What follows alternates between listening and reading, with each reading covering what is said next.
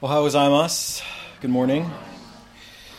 まずもちろん英語の、アウトラインをお渡ししましたが、とても短い説明をしたいと思いますので、しばらくお待ちください。So I'm just going to give a very brief explanation. I handed you the outline, but I know it's a little bit different hearing it than just sitting down and reading it. So we've been talking about the knowledge of God. In the first section, we talked about knowing God, His attributes, who God is, and so on. And then in the second section, we've been talking about knowing God personally, how you actually come to have a relationship with God and to have Him as a part of your life. And so today is kind of the last lesson in that series. Next week, we're going to have a kind of closing lesson in a sense, but really this is the last meaty lesson, I guess you could say. And we're talking about knowing God through the church and how we come into fellowship with Him in a personal way through the church. And we're talking about three ideas in particular: knowing God through worship, knowing God through the Lord's Supper, and knowing God through fellowship with other Christians. And so in worship, of course, what we read from Psalm 22 is actually really amazing because it talks about how Jesus is actually in our midst as we worship, that He worships with us, that He's really ultimately the leader of all worship, of all Christian worship. And so when we're here, He is with us, and that's a real meaning. That's not just some image or ideology. That's an actual, objective, spiritual reality. Obviously, He's not physically present with us in the physical sense that I can touch Him. He's not bodily present, but He is legitimately, actually present with us as we worship. And obviously, that should change a lot of things about our mindset when we come into worship. Also, in the Lord's Supper, we'll talk a little bit about that and how, of course, we remember Jesus in the Lord's Supper, but Jesus tells us that He is actually with us in the Lord's Supper, that there's a very real sense. Again, not the Catholic sense of He's the bread literally becomes His body and such like that, but rather in the spiritual sense of He actually gives us the life of the Father through His life, which in part we connect to through the Lord's Supper. And then finally, we'll talk about knowing God through fellowship, that when we are with other Christians, that we find unity with each other, we connect together, but our unity ultimately is not just because we decide we agree with each other. It's an objective reality that God makes that we participate in. He makes us one, and we participate in that. So it's not our decision. I don't decide to fellowship with a person or not. God decides whether they are my brother or sister, and I have to participate in that fellowship and in that unity. And so because of that, though, God is actually with us in our fellowship. And so as we come to fellowship with other Christians, we come to know God in a personal way. He's really there with us. Okay? And of course, all of these things should deeply change the way that we think about worship, the Lord's Supper, and our fellowship with other Christians. But anyway, that is a very, very watered-down version of what we're going to be talking about today. But that's the best I can do here without causing this to be ridiculously long. So, good luck with the outline. There you go. じゃあ、5月からですね、5月からだと思いますが、神への知識についてのシリーズをしていました。初めての部分には神の本質について考えていたのです。つまり神の属性などですね。今の部分には人が神をどのようにして知ることができるか考えています。しかし神を個人的に知っているということは、神を単なる個人としてのみ知っているということではありません。2週間前ですね、聖書を通して神を知ることについてお話ししました。先週、お祈りを通して神を知ることについてお話ししました。そしてこれらの方法は、単に個人的な訓練として考えやすいだと思います。このような考え方は、現代よく聞いているのでしょう。ある人は神を、ある意味で信じるかもしれません。イエスも聖書も信じるかもしれない。しかし、信仰ということは、単なる個人的なことだとよく思われています。つまり、一人でできるということですね。一人で、自分の宗教を、行うことができると思われています。多くの人はですね、宗教というよりも組織宗教の方が嫌うと思います。宗教は、それ自体大丈夫です。個人的に信仰を持てればそれは全然大丈夫ですけれども、組織宗教はちょっと、危険だとも思われるかもしれません。もちろん信仰の個人的な、側面も大切ですが、神を個人的に知ることと神を単なる個人として知ることは違うということを理解しなければなりません。教会の中では神が多くの、教会じゃなくて聖書の中では神が多くの個人を呼びかけることを見るのです。アブラハムとかモーゼなどですね。ただしそれは神を知っている民を作るためなのです。つまり広い信仰のコミュニティを作るために神は個人を使ってくださるわけですね。そしてこのコミュニティを通して神はご自分を表してくださいます。旧約聖書ではコミュニティがイスラエルです。そして新約聖書ではそれが多くの国々から生まれていた世界中の教会となります。確かに多くの国々から生まれていた教会ですね。今日もそれが見えると思います。もちろんアメリカ人も多いし、日本人も多いですけれども、中国人もいるし、そして今日は残念ですけどいないんですが、ルチア姉妹、ルツアニアから来るのですね。だから多くの国から来ますが、一つの体、一つの教会となるわけです。神の最終的な目標は人を天国に引き取るということのみではない。それもあるけどそれだけではない。神はイエスを通して多くの国からの人々を自分と和解させ、そしてそれによって新しい天使創造の中で彼の臨在を永遠に楽しめるコミュニティを作るということです。それは神の最終的な目標です。しかし信仰のコミュニティが現在始まるのですよ。将来のことだけではなくて教会を通してもう始められたんですよ。なので現在も永遠も神との関係を持っているのを知ることができる大事な方法の一つは、神が作ってくださったコミュニティの一員となることですよ。その反面、神への知識と現在の神との個人的な出会いもある程度はこのコミュニティを通じてもたらされます。神の信仰のコミュニティの一部でなければ神を本当に出会うことはできないわけですよ。だから簡単に言えば、神のコミュニティの一員であることによって私は神との関係を持つのを知っていますし、そして神のコミュニティを通して神をもっと深くに知るようになるわけです。イエス・キリストによって神が確立された信仰のコミュニティと分かれていれば、神の豊かな栄光や愛や臨在を楽しむことはできないということです。だからあれは今日の質問です。神はどのようにして教会の中で知られていますか？どのようにしてこのコミュニティを通して神を出会うことができますか？今日は3つの方法を考えたいです。神は礼拝の中で知られています。神は食卓の中で知られています。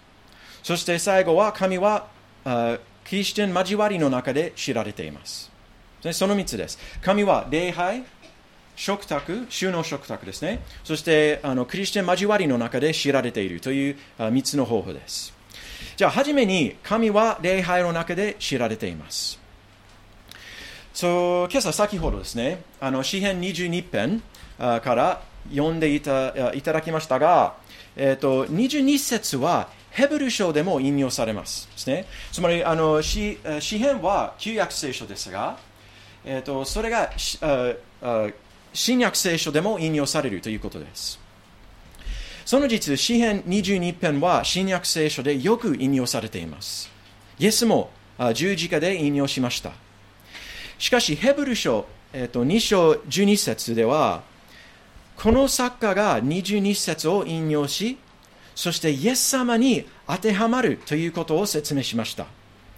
つまり、ダビデが、詩編22編を書いていたんですが、その言葉を通して聖霊がメシア、イエス様に指すつもりだったわけですよ。その事実が22編をどう理解するべきかを示すと思います。ヘブル書2章は何を説明するのを考えてください。ヘブル書2章11節では、イエスは私たちを兄弟姉妹と喜んで呼んでくれるということを見るのです。私たちはイエス様のご家族なんですよ。イエスと共に共同相続人となるわけです。特に12節、すみません、12節を気づいてください。イエスは改宗の中で神を賛美します。改宗の中で神を賛美します。改宗という単語はギリシャ語ではエクレシアという言葉ですね。新約聖書ではエクレシアという単語が111回出ます。その110回は教会という意味です。だからこの説が示しているのは、私たちが礼拝するときに、礼拝を守るときにですね、イエス様は私たちの間でいて、私たちと共に礼拝するということです。イエスは我々の礼拝を受け入れるだけではなくて、礼拝に参加するわけですよ。これは個人的なことだけではなく、教会の中でやってくれることですよ。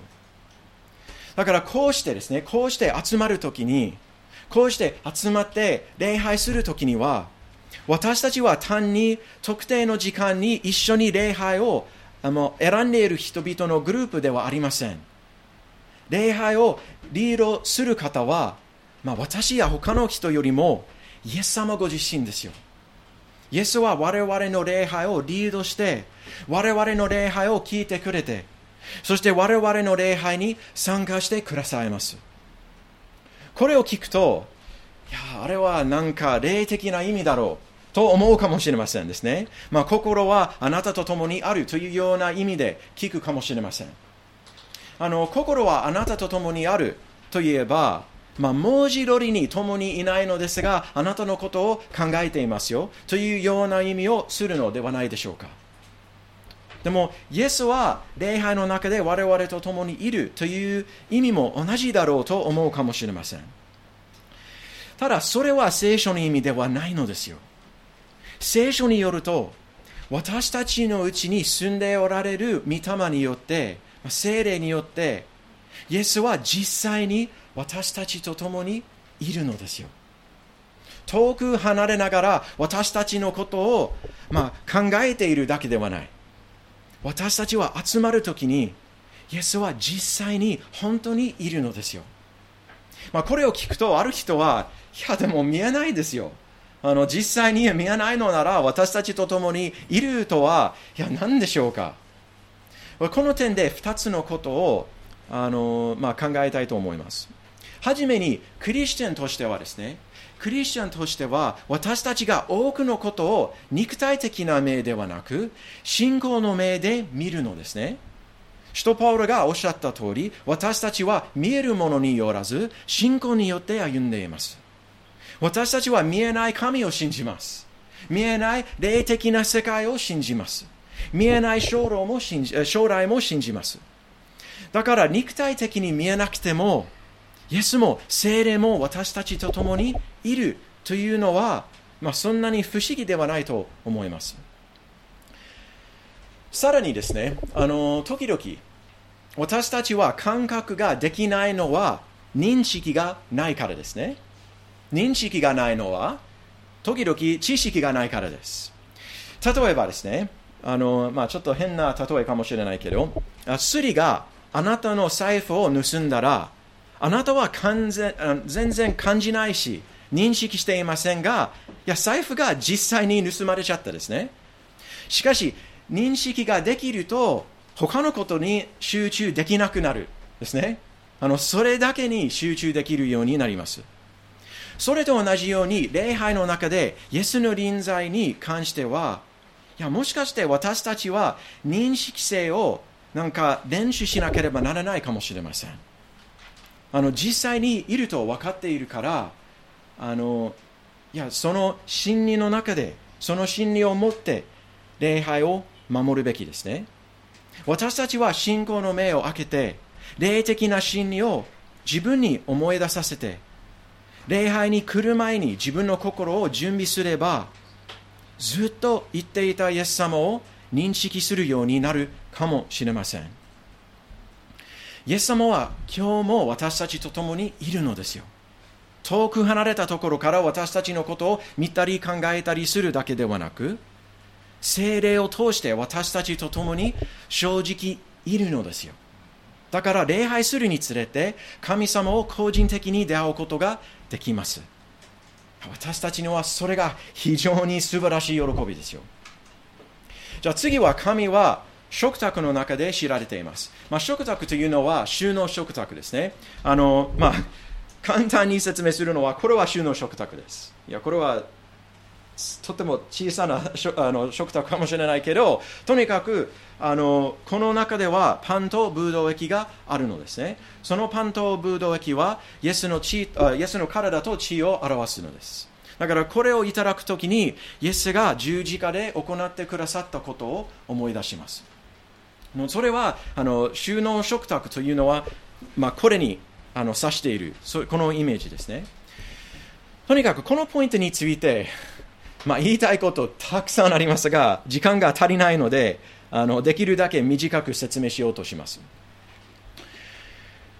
ヨハネの福音書6章55節と55節と56節で、イエスが言ったことを聞いてください。私の肉は誠の食べ物、私の血は誠の飲み物なのです。私の肉を食べ、私の血を飲む者は私のうちにとどまり、私もその人のうちにとどまります。最初に聞いた人はその言葉を聞いたときにですね、ちょっと驚いていた。あなたの肉を食べたくないんですよという気持ちが出たんですね。でもイエス様は文字通りの意味じゃなくて、霊的な意味でそういうことを説明しました。だから今その霊的な意味を少し説明したいと思います。実はですね、深い意味いろいろありますが、その一つはイエス様がこの食事の中で、収納食卓の中で我々を出会うということです。この週の晩餐をいただきながら、このパンと杯をいただきながら、イエスは私たちと共にいるということです。だからといって、そのパンと杯は文字通りにイエスの肉と血となるわけではないし、イエスは肉体的に私たちと共にいるという意味ではないけど、信仰を通してこの食事の中でイエスとの交わりを見つけることができるという意味です。イエス様は肉体的な形でその食事の中で文字通りにいるわけではないけど、霊的な形でその食事の中で本当にいるということが言えると思います。なので私たちが週の晩餐、このパンと杯をいただくときに、ちっちゃいなパンとちっちゃいなブドウ液をいただきながらイエスのことを単に考えるわけではない。もちろんそれもあるんですね。イエスが行ってくださったことを思い出すことがとっても重要ですよ。イエスの苦しみ、また十字架を通してイエスは可能とさせてくださった新しい契約と神との交わりを思い出すこともとっても大事ですよ。ただしイエスはこの食事の中で私たちを出会うことも思い出すべきです。バプテスマにあって私たちはイエスのうちにいるようになります。つまりバプテスマを受けるときに、その水に入るときにイエスのうちにいるようになります。神の聖霊が私たちのうちに住むようになります。いや、それが単なるイメージではなく、本当の霊的な真理ですよ。そして主のマンサーをいただくときに、霊的な意味でイエスの誠の食べ物と誠の飲み物もいただき、そしてキリストを通して私たちは支えられています。還元すれば、このパンと杯を受けるときには、バプテスマを通していただいたイエスとの結びが、なんか強められています。だからこそバプテスマを受けていない人はいただくべきではない。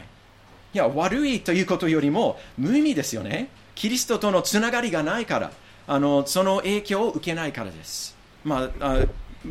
信仰を持っていないのなら、これを食べると、普通のパンとブドウ液だけになります。でも信仰を通して霊的な真理を体験することができます。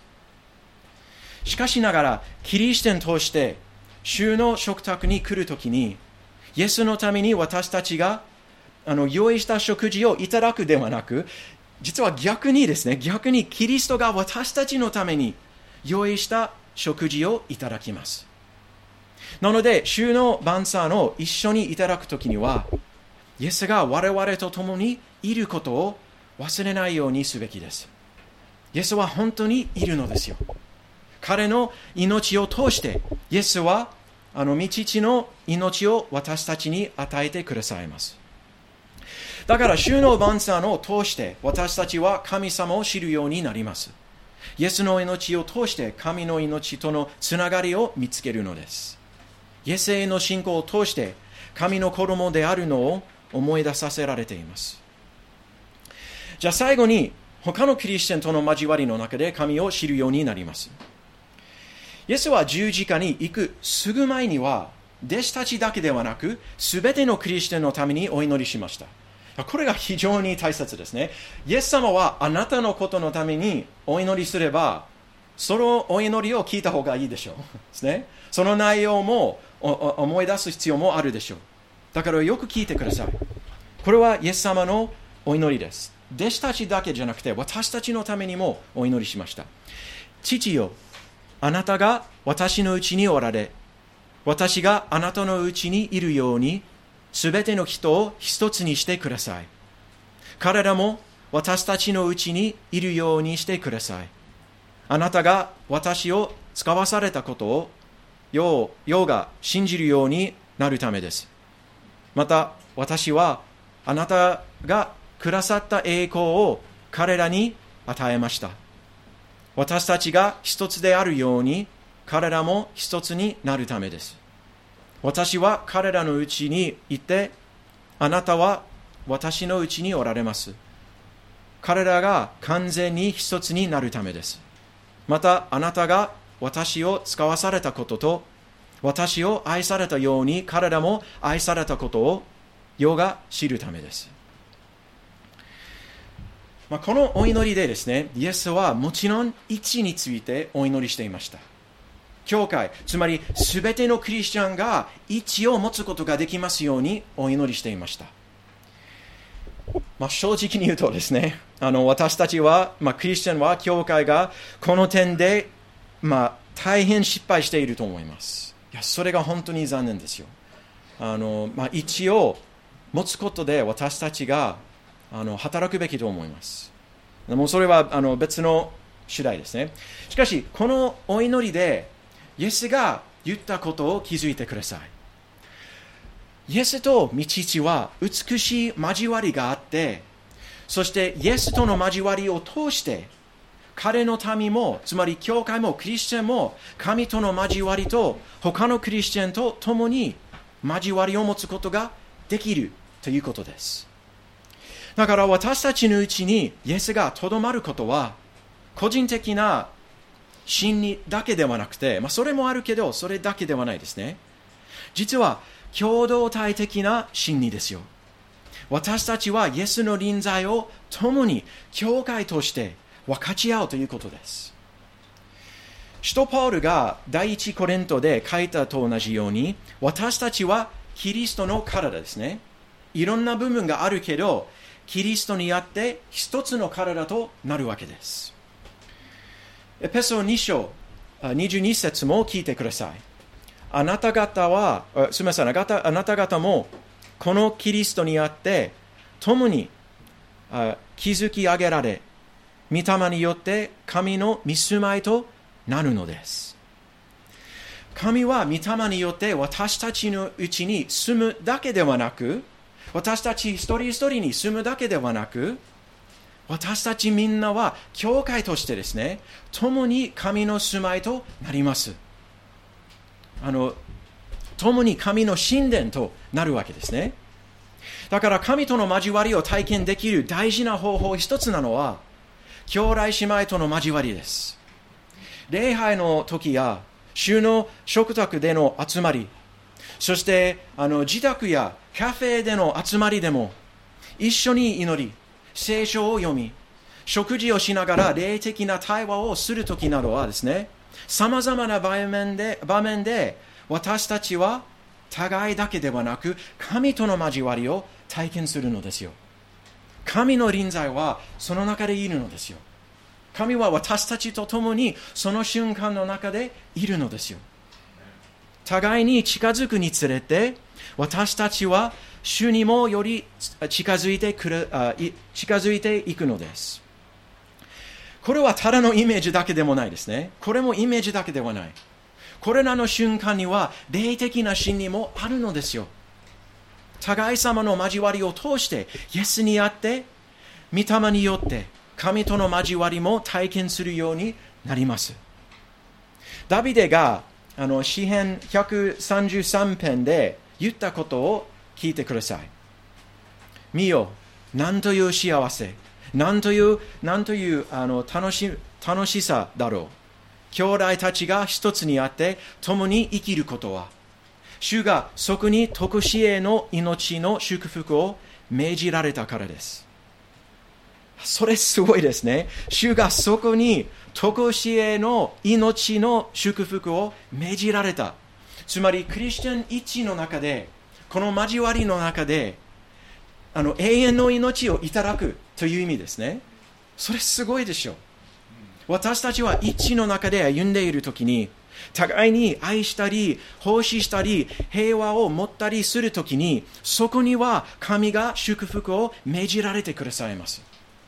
だからこそ集まることは義務というよりも、義務じゃなくて喜びではないでしょうか。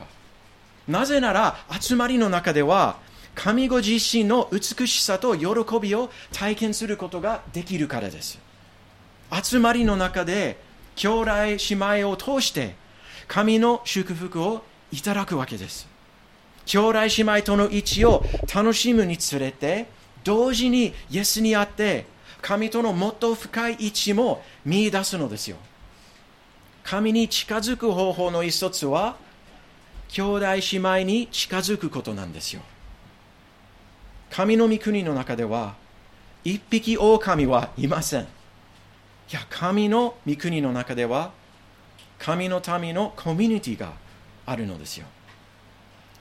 だから今日は見たことが次です。はじめに、神は私たちを礼拝の中で出会えます。キリストは私たちと共に礼拝し、彼の臨在は私たちの間にいますし、そして彼は私たちの礼拝を御霊にあってリードします。次は、神は食卓で私たちを出会えます。キリストは私たちと共にいる。信仰を持ってこのパンと杯を一緒にいただきながら、イエスは御父の命を私たちと分かち合ってくださいます。そして最後に、神は交わりの中で、クリスチャン交わりの中でですね、私たちを出会えます。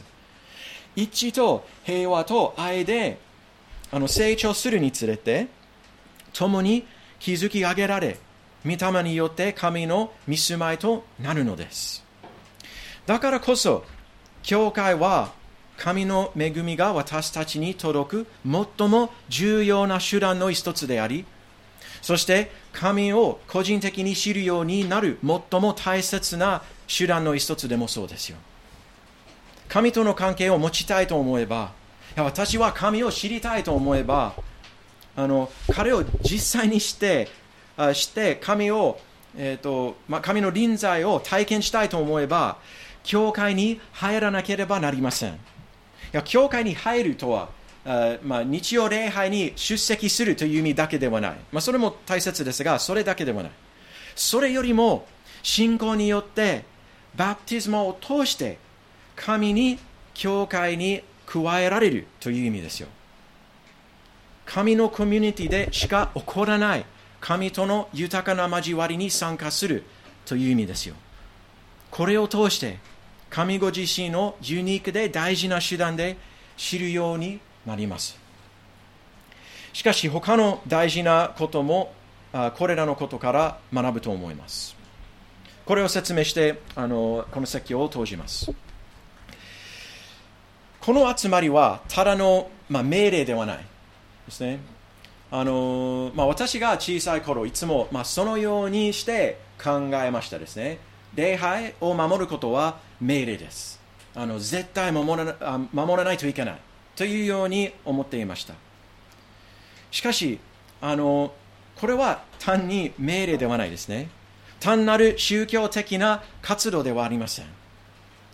この時間の中では私たちはキリストにあって聖霊によって神ご自身の出会えます。それはすごいですね。この部屋の中で集まりながら、この暑い天気の中で集まりながら、汗が出る瞬間の中でも神は実際に私たちと共にいるのですよ。キリストが礼拝をリードしながら神は私たちの前でいます。このパンと杯をいただきながら神はキリストを通して私たちに命を与えてくださいます。そして私たちは聖霊によって交わりながら神は私たちのうちにまた私たちの間にいます。それわかりますか？神は今日私たちと共にいるのですよ。あれは空っぽな宗教的なイメージではなく、イエスにあって神が約束された霊的な真理ですよ。あの真理は我々の礼拝を変革すべきではないでしょうか。我々の考え方も変革すべきではないでしょうか。歌うときに喜びに満たされるべきではないでしょうか。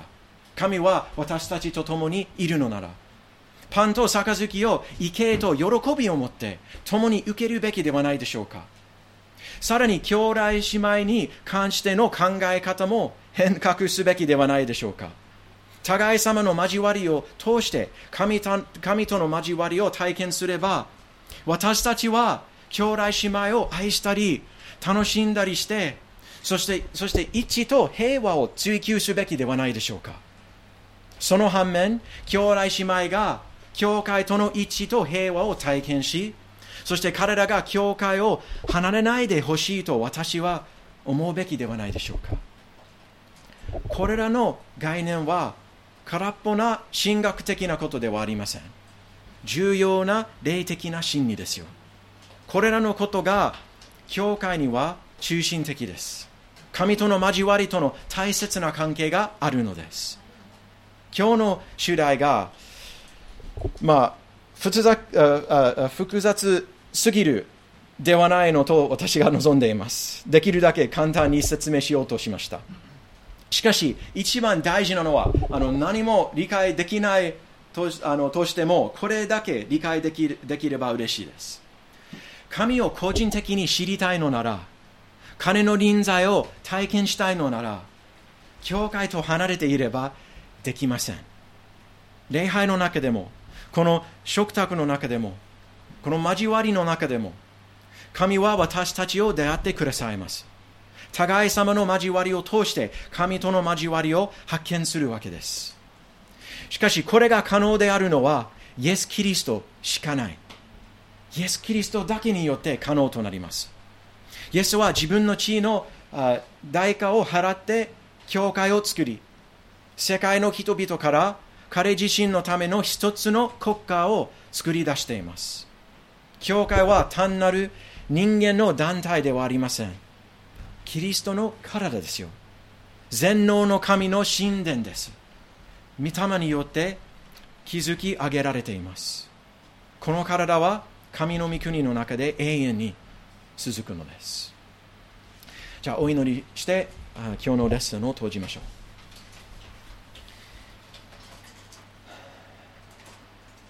主なる神様、今日の天気は本当に暑いです。ほとんどの人は汗が、よく出ると思いますが、それなのにこうして喜びを持って集まることができます。なぜなら私たちはあなたの御子イエス・キリストを通して一つの体となるからです。イエス・キリストを通して私たちはあなたの御住まいとなるからです。私たちは聖霊を通して兄弟姉妹、本当に家族となるのです。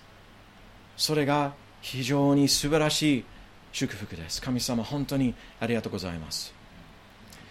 神様、その真理を聞くと、概念的にわかるかもしれませんけど、心の中で理解するのは難しいです。心の中で受け入れるのは難しいです。だから私たちは時々自分の兄弟姉妹を嫌う誘惑も体験するかもしれません。時々私たちは他のクリスチャンと交わりを体験できないのです。自分の心が良くないからです。だから神様、どうか私たちを助けてください。どうかこの集まり、この教会、あなたの教会を通してあなたの臨在を体験できますように助けてください。